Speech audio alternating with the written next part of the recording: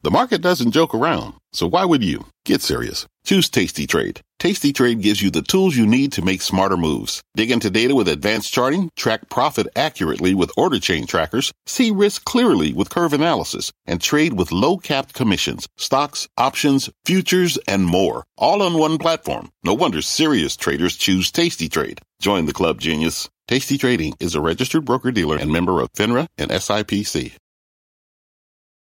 I'm Brian Sullivan, and you're listening to CNBC's Worldwide Exchange. Our show airs live weekdays at 5 a.m. Eastern. Listen in. It is 5 a.m. at CNBC, and here is your top 5 at 5. Investors brushing off a potential bond market warning sign for now, but as Wall Street's recent win streak run out, futures, they're lower. Will there be peace? Talks between Ukraine and Russia moving forward. This is Moscow scales back military operations near Kyiv and other major cities. Big news from a pair of high-profile, outspoken investors as one looks to shake up the way he does business while the other is breaking out an old playbook. What one major developer has planned for Sin City that could turn it into the athletic mecca of the West. And later, how's your city doing in the stock market? We're breaking out the Power City indexes once again, show you who's on top. So crack open an Iron City lager. Well, maybe later tonight, of course. It is Wednesday, March 30th, and this is Worldwide Exchange. Well, good morning, good afternoon, or good evening, and as always, welcome from wherever in the world that you may be watching. I am Brian Sullivan. Thank you very much for being with us here. Let's hit your Wednesday money. Stock futures, they are not following through on recent gains. They are slightly lower across the board. Those are bonds, by the way. Stock futures, they are slightly lower across the board. Stocks did keep their rally going on Tuesday. Tech stocks bounced nearly 2%. The NASDAQ, by the way, has now jumped an incredible 16% from its March 14th intraday low. Think about that. 16% in just 2 weeks. Wow. All this despite the attention over the near inversion of the 2- and 10-year Treasury bonds. There we go. Treasury bonds, by the way. Some outlets reporting that there was an inversion between the yield on the 2 and the yield on the 10, but according to TradeWeb, they basically had the same yield, if not slightly lower. So maybe not the inversion everyone's talking about, but still getting really doggone close and potentially another bond market warning sign. Right now, by the way, the 10 years at 2.37, the 2-year a little bit lower. So no inversion, at least right now. But keep in mind, even if they ultimately do invert, it doesn't necessarily mean a recession is coming. Because real yields, the ones that factor in inflation, not just those numbers we're showing you on your screen, real yields are not inverted. There's a big difference between real and nominal. Just keep that in mind. Let's also get a check on oil. It is bouncing back higher just a bit. Crude rose a bit on Tuesday. Oil really moving in lockstep with any news on China's continued COVID lockdowns. And we are seeing crude oil tick higher, up now about just under $3 to $107 a barrel. Well, speaking of energy, there is big news breaking out of Germany, where they may have to start rationing natural gas on payment issues with Russia. Let us hit those headlines and European markets. Juliana Tatelbaum is in London. Juliana. Brian, good morning. Well, there's certainly a huge amount of focus on this story this morning and more broadly how Europe's gas dependence on Russia for oil and gas will impact the economy moving forward. This piece of news out this morning, Germany has activated an emergency law, an early warning that it could be heading for a gas supply emergency, calling on consumers and companies to reduce consumption. And just this morning, we heard from Germany's Council of Economic Advisors. They have cut their growth forecast for Germany substantially for 2022 and said that the risk of recession is substantial in Germany, now forecasting 1.8% growth for this year, down from 4.6% previously. At the same time, inflation continues to run high. So a lot of concern right now in Europe around that impact of higher inflation and lower growth and what that will mean for the economy moving forward. As for markets, we are seeing red for the most part. The German market down about 1.3%. The French market down 0.9%. Yesterday was a strong session for Europe with German and French markets outperforming. So perhaps a bit of profit taking right now. FTSE 100 holding up a bit better, up about 6 basis points or so. We are seeing some better performance in oil and gas and basic resources. So from a sector perspective, this is the split. The FTSE 100 here in the UK over-indexed to basic resources and oil and gas. Hopefully we can get the sectors up here for you. There we go. Basic resources and oil and gas, the outperformers. On the downside, we are seeing the more cyclical parts of the market underperform: retail, travel and leisure, autos, and banks on the downside this morning. So for the most part, Brian, it is a negative start to trade here in Europe. Yeah, and we're seeing Dutch gas futures, by the way, on the spot market rise about 15% as well on that news, still remaining very, very high. Juliana Tannenbaum, thank you very much. All right, now let's get a check on some of this morning's other top headlines, including Carl Icahn and Bill Ackman back in the news, but for separate reasons. Silvana Henao is here with that and more. Good morning, Silvana. Hey, Brian. Good morning. Yeah, so we'll start with China, though, because it is planning new limits on its $30 billion live streaming sector. The move is part of Beijing's largest regulatory campaign to clamp down on big tech and control the content its young people consume. According to the country's tax regulator, live streamers will be required to report their identities, income, and profits every 6 months, adding it will take a closer look at illegal and criminal tax-related acts in the industry. The Wall Street Journal says regulators could also be drafting rules that would cap tipping on live stream platforms and tighten content censorship. Carl Icahn is expanding his animal welfare campaign to the country's largest supermarket chain, Kroger, and has already nominated 2 new candidates to its board, according to the company. Kroger says it first heard from Icahn Friday when, during the discussion, the investor voiced his concern over animal welfare when it comes to pork production. Icahn is also taking issue with Kroger CEO Rodney McMullen's pay package, calling the wage gap between him and other employees at the company egregious. And billionaire hedge fund manager Bill Ackman says he is abandoning his use of aggressive activist campaigns to publicly shame company boards to bring about change and boost stock prices. Instead, in an annual report to investors, Ackman says he plans to be less vocal, instead opting to buy large blocks of publicly traded companies and working behind the scenes to enact change, Brian. Yeah, quite the change for Mr. Ackman, who's been very vocal about some market views while having market positions. Exactly. We'll see if others follow suit. Thank you very much. Okay, Silvana, thanks. All right, now let's get to your markets. And CNBC's Delivering Alpha quarterly stock report is out. They poll mutual funds, hedge funds, strategists, and CNBC contributors about their strategies for the upcoming quarter and year. We asked about the market impact of Russia's war against Ukraine and whether investors think the uncertainty will change the Fed's planned rate hikes roadmap. The majority said the war will likely not impact the Fed's policy very much. In the meantime, about another third of investors think it will force the Fed to actually raise rates faster, while 19% said it would likely force the Fed to slow down their plans. Let's bring in now Bill Stone, Chief Investment Officer at the Glenview Trust Company. Bill, thank you very much for joining us. Maybe you were polled. I don't know. How did you answer that kind of poll? What do you think? You know, I think you talked about it earlier in terms of the yield curve being very close to inverting. As you mentioned, there's a lot of complications with it right now in terms of real versus nominal yields. But I still think you need to position yourself ready for what may be an eventual recession. And while I would say that is, I think you focus on quality companies, which is just really companies with high returns on equity and also lower debt levels. That really gets you through some sort of an economic slowdown. Again, you have some time because typically you're talking something like 12 to 18 months after the inversion that you actually have a recession. And usually the market doesn't top out until 6 months to a year after the inversion. So there's probably some time here. But that being said, I think it is wise to, because you never know, right? I mean, it can happen quicker, it can not happen at all. But either way, you're in good shape with quality companies.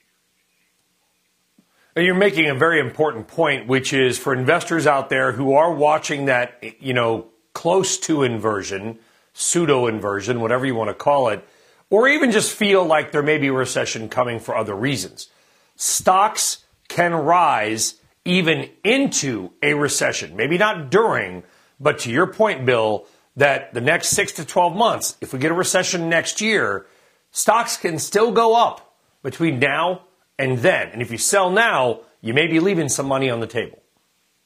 Yeah, and if it's I'll say a generic recession, not connected to some sort of a bubble or a, financial crisis, you're talking it could be 20% off the peak, 25%. That's kind of where you might see it.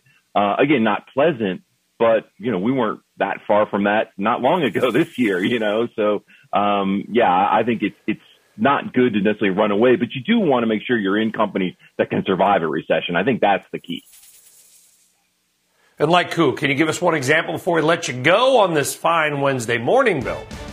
Yeah, I think Starbucks, something that sold off in the growth wave, but again, it's not going to go anywhere. They can pass along price increases.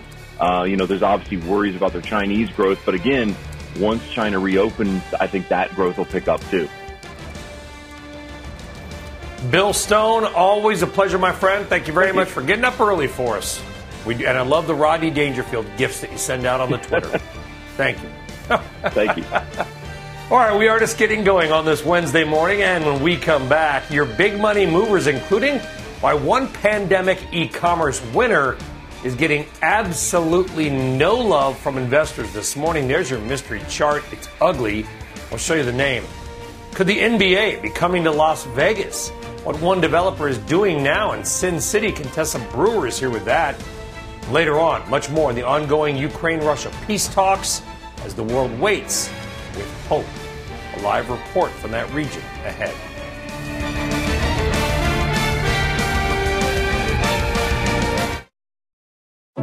What does it mean to be rich?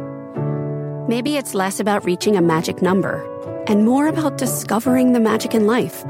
At Edward Jones, our dedicated financial advisors are the people you can count on for financial strategies that help support a life you love. Because the key to being rich is knowing what counts. Learn more about our comprehensive approach to planning at edwardjones.com/findyourrich. Edward Jones, member SIPC. Go spread the word. When you get a fresh, hot McCrispy from McDonald's and you can feel the heat coming through the bag, don't try to wait till you get home. Always respect hot chicken. The McCrispy, only at McDonald's. Ba-da-ba-ba-ba. All right, time now for some big money movers. 3 key stock stories that are happening right now. Stock number 1 is Lululemon. Shares are higher after beating the street on earnings. That's a rare direct-to-consumer retail winner when it comes to navigating supply chain and Omicron issues. Lulu reported sales up 23% year over year. Same-store sales jumped 32%, and its board giving the green light to a new $1 billion stock buyback program. Stock 2 is RH, the company formerly known as Restoration Hardware. It's going the other way. It is down. That after a mixed earnings report that saw sales come in below estimates. Company also announcing a 3-for-1 stock split that will take place this spring. And stock 3, that was our mystery chart. That is Chewy, the pet food supply company, sinking in the pre-market. It completely missed the mark on nearly every metric for its most recent quarter. Earnings, there were none. It reported a loss of nearly $64 million compared to a profit of $21 million almost a year ago, and almost double the $36 million loss that analysts were expecting. Revenue for the quarter also coming up short of estimates, and sales guidance for the current quarter also lower than expected. That stock is down double digits. By the way, the losses can be tied to shrinking margins, rising expenses like labor, and investments in new initiatives. A tough day for Chewy investors despite the cuteness of those dogs. All right, still on deck. Contessa Brewer is here with why the NBA may be ready to come to Las Vegas. Plus, another blow for Bitcoin. Hackers pulling off one of the largest crypto heists ever. We'll tell you about it straight ahead.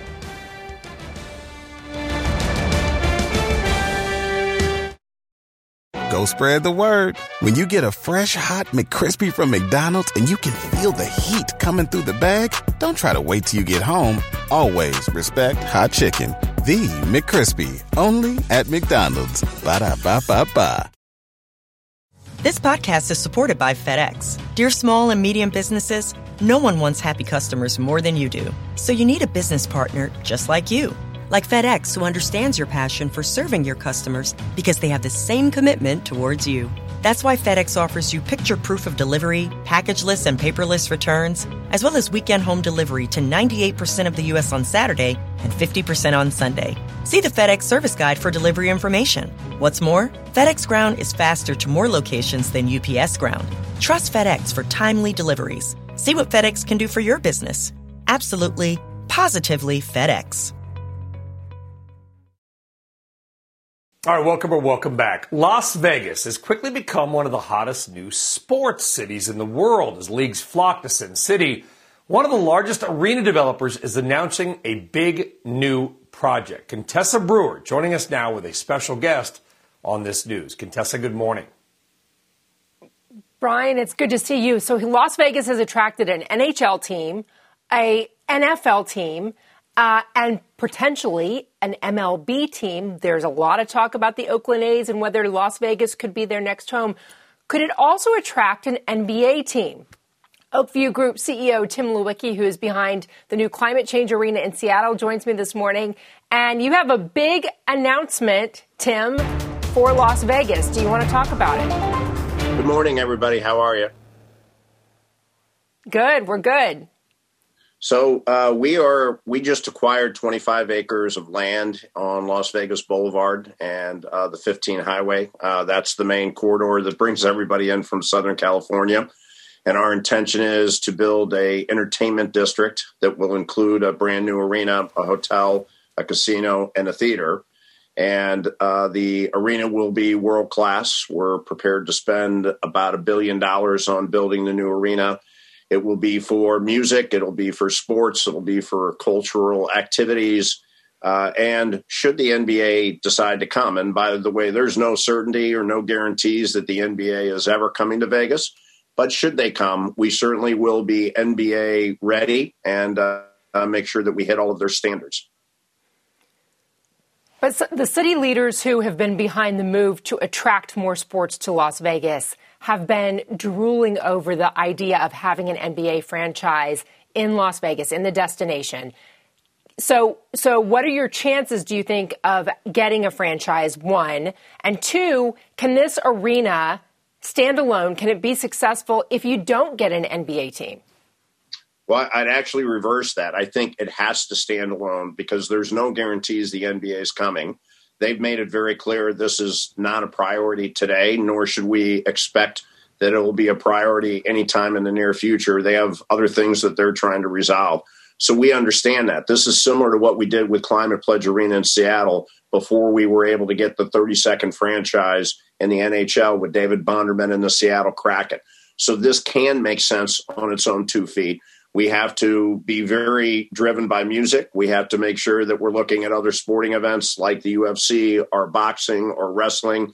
We have to go out and try to find every big event today that's not in Las Vegas and bring it to Las Vegas. Las Vegas is the entertainment capital of the world. And so what we had to build is the best arena ever built for Las Vegas. I've heard that strategy called, if you build it, they will come. Here's my question, though. So we saw leisure travelers driving Las Vegas to record profits last year. That was without a return to full group business. The conferences simply weren't there as they had been because of the pandemic. And without a return of international travelers. That likely will change this year. Is there lots of room for other competition in Las Vegas, or is the city beginning to be overbuilt? Well, right now there's 5 arenas in Las Vegas, and the newest one is T-Mobile. They've done a phenomenal job, and we're a big fan of MGM and Bill Foley, who owns the Las Vegas Knights.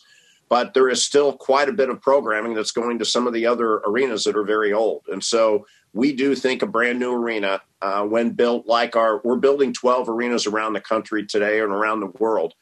Our 2 most successful arenas are Moody Center in Austin and then the Co-op Arena in Manchester.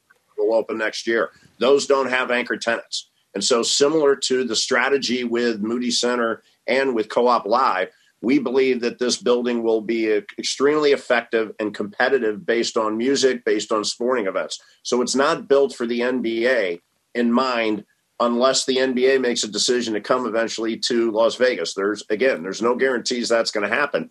But should they make a decision to look at Las Vegas, does $1 billion brand new ultimately help make that decision? Probably so.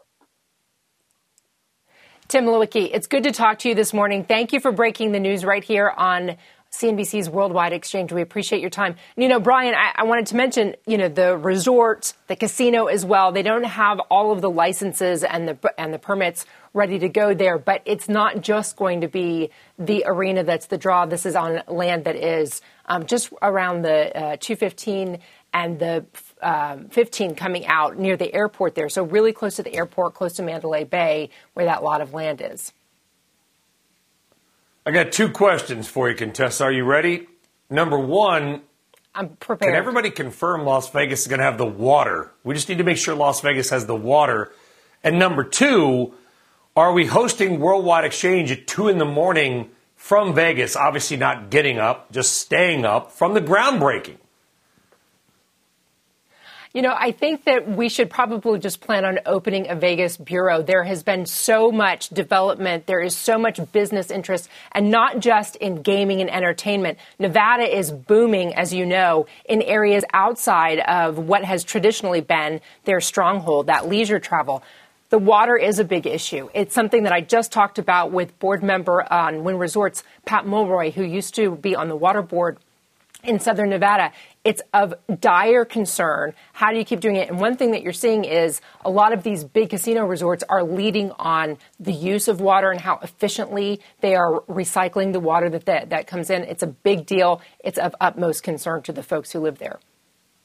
It is a big deal. I was being serious on this, but I will say this, Contessa. I'm all in favor of the Vegas Bureau, but it has to open after my Houston Bureau. Once we get the Houston Bureau up and running, then we'll talk about the Vegas. Both, by the way, warm and with very favorable tax rates.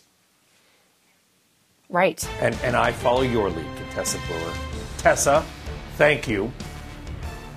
All right, as we head to break, your morning RBI on the hottest cities in America for the stock market. Did your city make the list?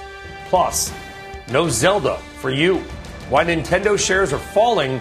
Some gamers are going to be disappointed. Stick around.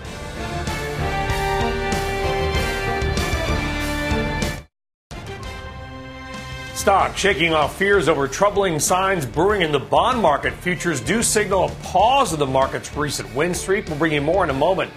Investors finding some hope in renewed peace talks between Russia and Ukraine, with Moscow pledging to reduce attacks on one key city. This is Russia and China promise stronger cooperation on difficult international conditions. We have global team coverage on the latest. And your morning RBI on what cities are doing the best when it comes to the stock market. It is the return of the Power City indexes and one metropolitan area stealing the spotlight. That's a big tease. It is Wednesday, March 30th, and this is Worldwide Exchange. All right, welcome back, and good Wednesday morning, everybody. I am Brian Sullivan. It is exactly 5:28 and a balmy 31 degrees in New York City. Merry Christmas, everybody. Thankfully, it's supposed to warm up tomorrow by about 20 degrees to the mid-60s, and hopefully spring has finally sprung. It literally snowed the other day. All of you in Florida are laughing at us right now. I get it. All right, in the meantime, let's hit your Wednesday money. And yesterday's market move not following through this morning. Futures, they are down across the board. Not a lot, maybe 1 to 0.2%. Dow futures off 75.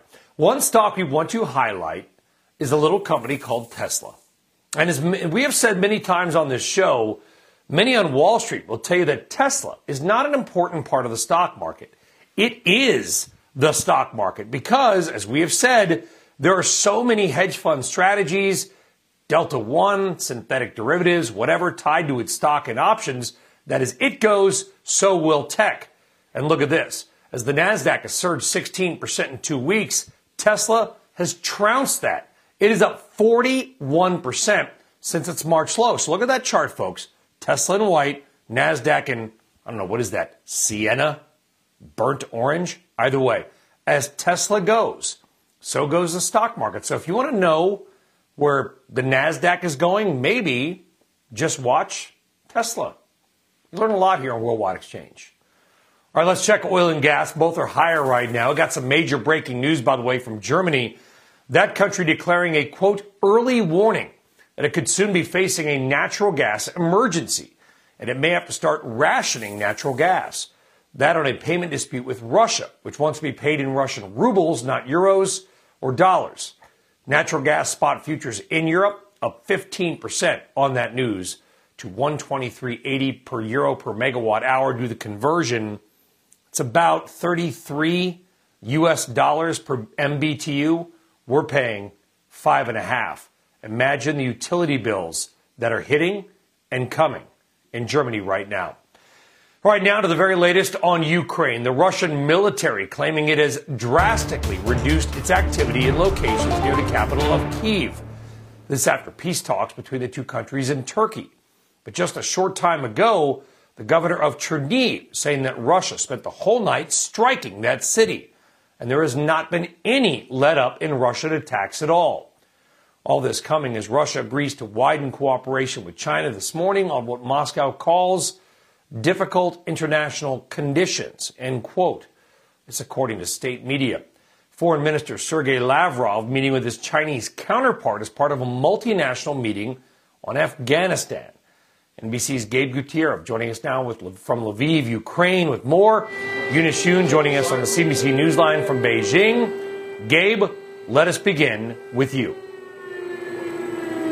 Hi there, Brian. Good morning. Well, first, I want to tell you that air raid sirens are going off here in Lviv once again. They went off about a half hour ago, so this one might be the all clear, so you'll hear them in the background as I'm speaking. But I can tell you that both here in Ukraine and across the world, Russia's concessions during those peace talks yesterday in Turkey are being greeted with widespread skepticism. As you said, Ukrainian leaders saying that attacks continue, even though Russia said that it was drastically reducing its military action in the capital Kyiv and the northern city of Chernihiv. But other cities to the east, for example, Kharkiv, and also to the south, Mariupol, still seeing a huge bombardment in Mariupol. Local officials say that more than 160,000 residents are still in that region, and they are desperately trying to get out, and that the Russian shelling continues.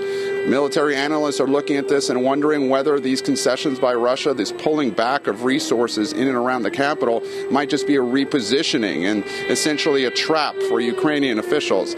But so, although these talks are a glimmer of hope, there appears to be no end in sight to this war, Brian.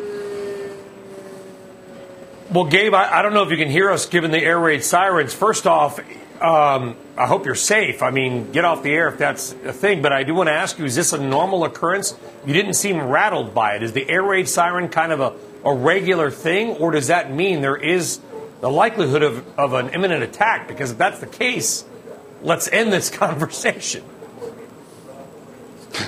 Well, Brian, I can tell you this has become a way of life in Lviv. We've been hearing them on and off, really, especially in the last several days. There are about 5 or 6, I would say, perhaps each day. Some come in the middle of the night, some come during the day. We have seen or heard a few more of them each day since the airstrikes that happened over the weekend while President Biden was in neighboring Poland. But for the most part, here in western Ukraine, in Lviv, they've just become background noise, for better or for worse. And we see people walking around downtown Lviv each and every day, despite these air raid sirens. Although, if our security team does tell us to go, there is a bomb shelter nearby. But again, as of now, this seems to be the all clear, Brian. All right, well, let's hope so. And please, everybody, be careful there. Gabe Gutierrez in Lviv with the air raid sirens rolling. Gabe, thank you. All right, let's turn now to Eunice Yoon for more on that emergency meeting between Russia's Sergei Lavrov and his counterpart in China today. Eunice, thank you. What are the two sides saying about their relationship as Putin's war in Ukraine drags on? What is the relationship? Well, they both are saying that the relationship is as tight as ever. The Russian foreign minister, as you had mentioned, Sergei Lavrov, has arrived in China. This is his first visit here since Moscow started its attack of Ukraine.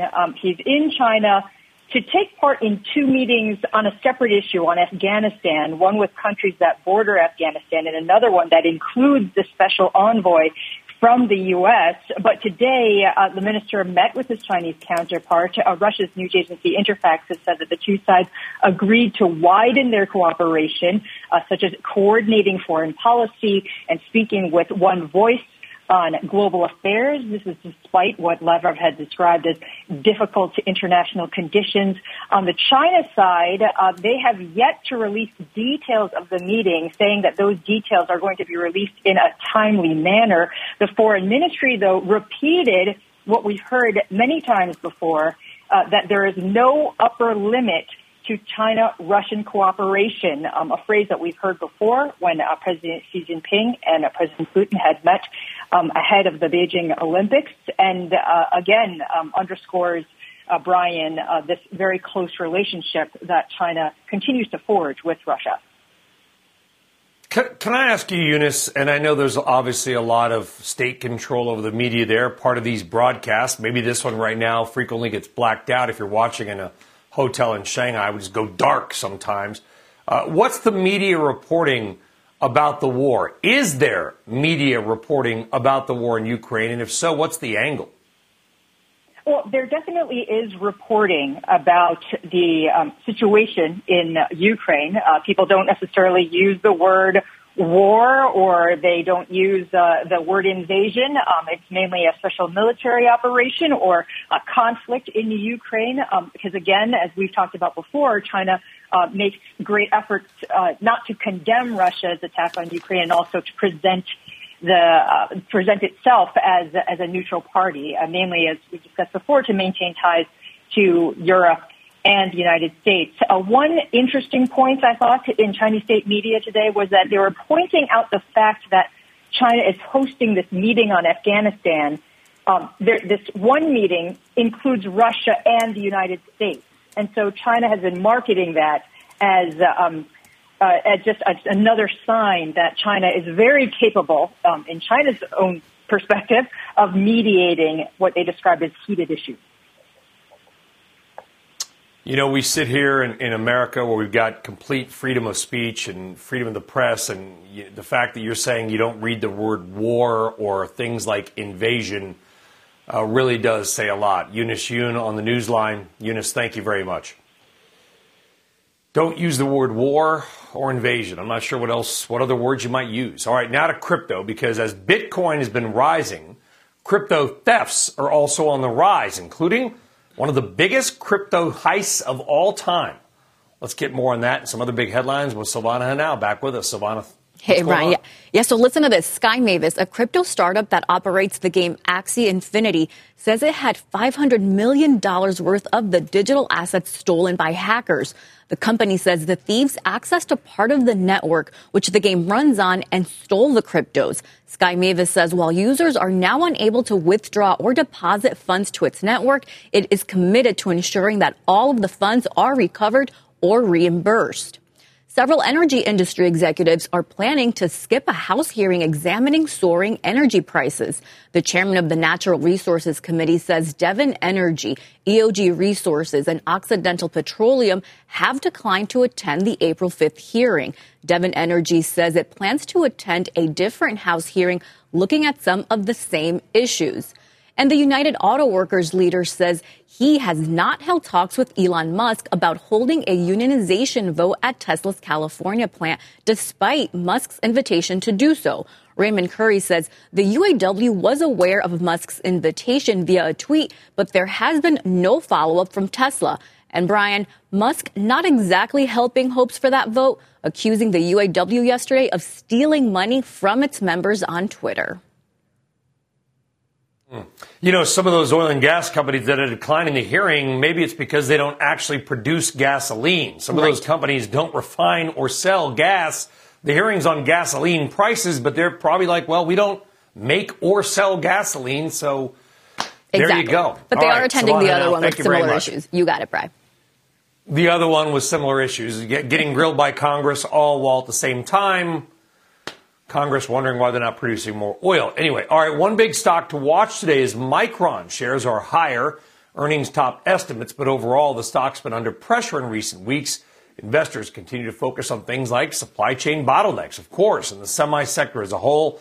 Shares of Micron are about $12 higher to start the year, but we care about where it's going, not where it's been. Joining us now is Mehdi Hosseini. He is Senior Equity Research Analyst at Susquehanna Financial. Mehdi, good to have you back on the program. What was your takeaway on the quarter, and how big can the data center business get? Is there some kind of critical mass or law of large numbers Micron and others may soon hit? Brian, thanks for having me on the program. Obviously, data center and enterprise as a whole are very strong. It's offsetting some marginal weakness in the consumer notebook and also China handset.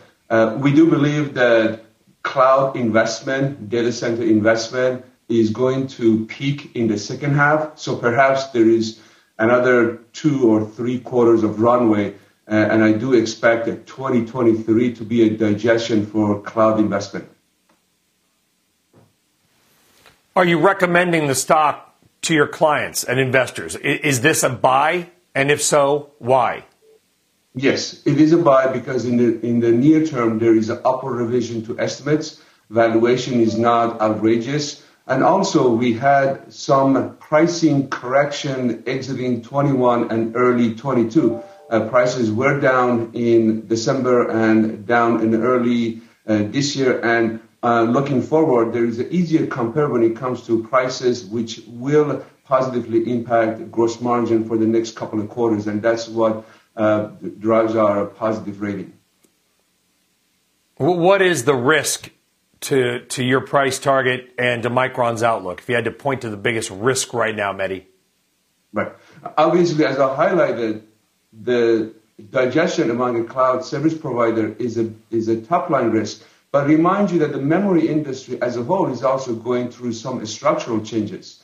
If Micron and the peer group, especially the Korean competitors, are able to adjust or lower their capacity looking into 2023, then they will be able to manage the downside risk to margin, and therefore the earning risk will be minimized. So it's more of an execution on the cost and ability to turn or reduce the investment looking to 23 that will help them manage the downside risk. Yeah. Mehdi Hosseini on Micron likes the stock with a 125 target. Mehdi, we appreciate you coming on. Thank you very much. Thank you. All right, coming up, call it the Led Zeppelin moment, a communication breakdown. Dom Chu is here, revealing the sector taking home the title of worst performing, despite the big name stocks within it. Futures, they're down just a touch, oil's up, and we're back right after this.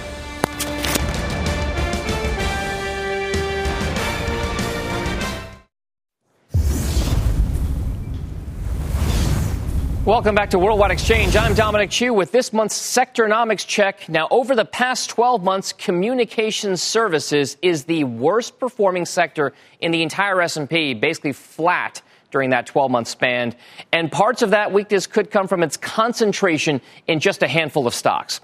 The folks over at YCharts, a market data and analysis firm, took a look at one of the ETFs that tracks the sector, the SPDR Communication Services, ticker XLC. They found that just 7 of the 24 companies in the index make up more than 2/3 of the weighting in its total holdings. Those 7 stocks are Silicon Valley giants Alphabet and Meta Platforms, as well as telecom conglomerates Verizon and AT&T, CNBC parent company Comcast, and then video game publisher Activision Blizzard. Now, if we look at the performance of those holdings over the past year, only 2 of them have outperformed the broader sector overall. Alphabet is the big winner here, up roughly 40% in just the last year. And in a distant second place is T-Mobile, just about 3% upside there.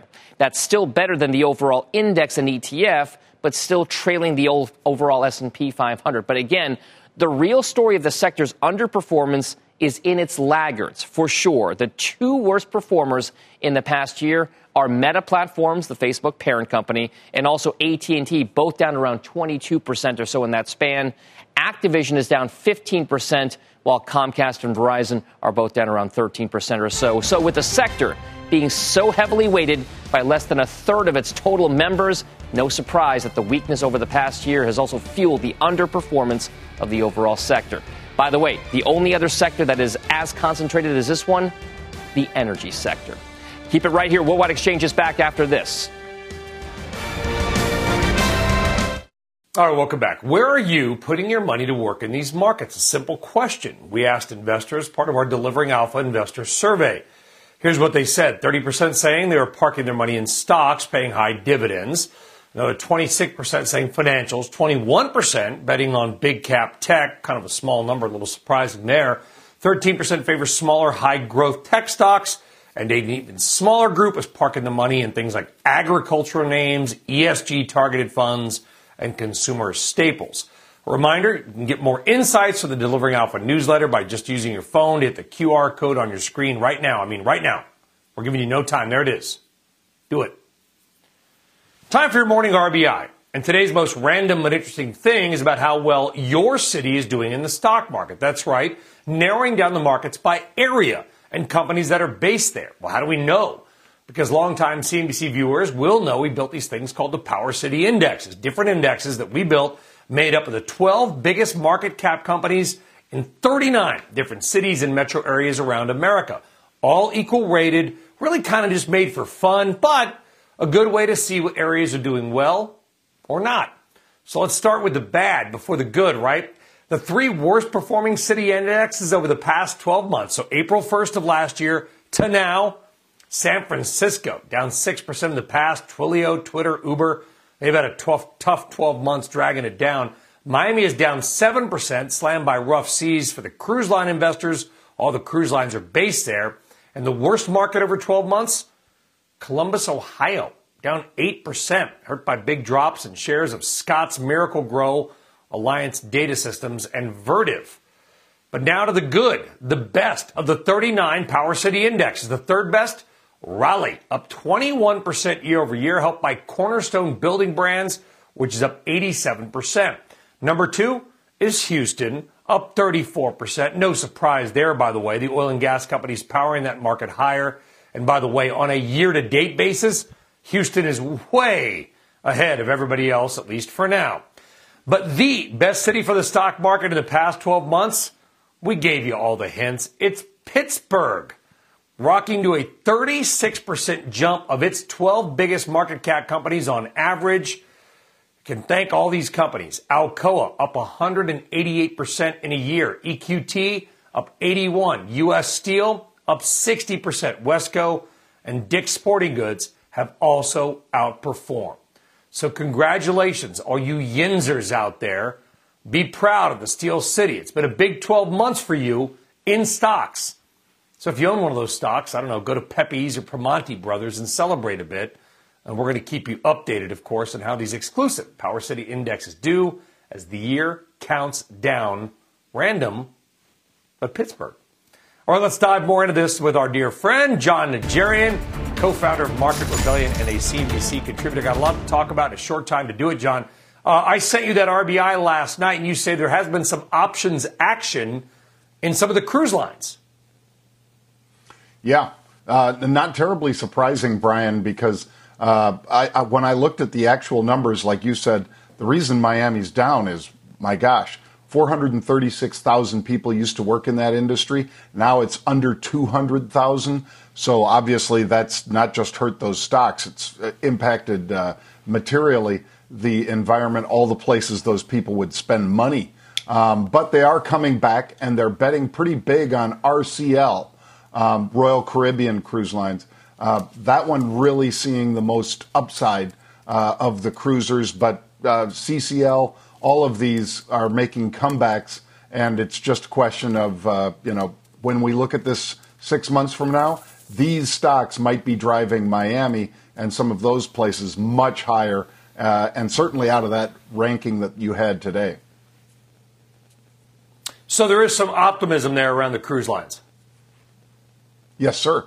Very much so. And then Pittsburgh, oh my gosh, you talked about Alcoa, and obviously, things going on with the war have certainly helped because Russia is such a large producer of what goes into becoming smelted aluminum and so forth. But EQT, Houston with that oil and natural gas, well, this is the biggest EQT. And so not surprising, they're still betting on more upside out of it. They're buying the 80 calls all the way up to the 85s and 90s out till June, Brian. So they're looking for more upside out of EQT for sure in the nat gas space. Yep. Yeah, and we had EQT CEO Toby Rice, by the way, on Worldwide Exchange earlier this week. They are the biggest natural gas producer in the United States. They're not in Texas. They are based right there in Pittsburgh. John, you guys do such a great job at Market Rebellion with options and sort of looking at market signals. Thanks for on that. Are you seeing anything on the macro market side giving us any direction or any clue about the way things are going to go overall on a macro level? Well, we've seen volatility, which you and I talk about all the time, come down so dramatically. I mean, the 8th or 9th of March, it was up 30 at 37. It's now touched 21 yesterday. So that's a pretty steep drop in volatility, and it's right on a moving average right now, Brian. So if it holds down here at this, way much lower level, that's going to be interesting going forward because there was a lot of folks that were betting on, this conflict and they're certainly putting their money where their mouth is with the bets that the broader market impact has faded pretty considerably. I'm shocked, John, that the VIX is under 20. I mean, honestly, with everything else going on, it just kind of blows my mind. What do you think is the reason for that? Just optimism about hopefully a quick end to this war? Yeah, clearly that's it. That it certainly looks like the opportunity, the door is open for Mr. Putin, and he is likely to step through it, is what market participants are saying. Much more likely to step through that door rather than continuing this conflict. And that would be good for just about everything. But you and I know that doesn't mean sanctions go away with the snap of a finger. So I would still be, watching those stocks in energy, fertilizer, food, because they're going to be higher for a longer. Yep, and that's maybe the reason that oil prices are higher right now, John, is that they get very clear the end of the war, which hopefully is very soon, does not mean the end of sanctions. John Najarian, Market Rebellion. John, a pleasure. Thank you very much, my friend. Take care. All right, some bullish buying, by the way. The cruise lines, watch those cruises. All right, by the way, stock futures, they are down just a touch. Oil prices, they're up a touch. That does it for us here today. We'll see you again tomorrow. Squawk of the Gang picking it all up next. Have a great day wherever you may be in. Go Pittsburgh. You've been listening to CNBC's Worldwide Exchange. You can always catch us live weekdays at 5 a.m. Eastern, only on CNBC. This podcast is supported by FedEx. Dear small and medium businesses, no one wants happy customers more than you do. So you need a business partner just like you.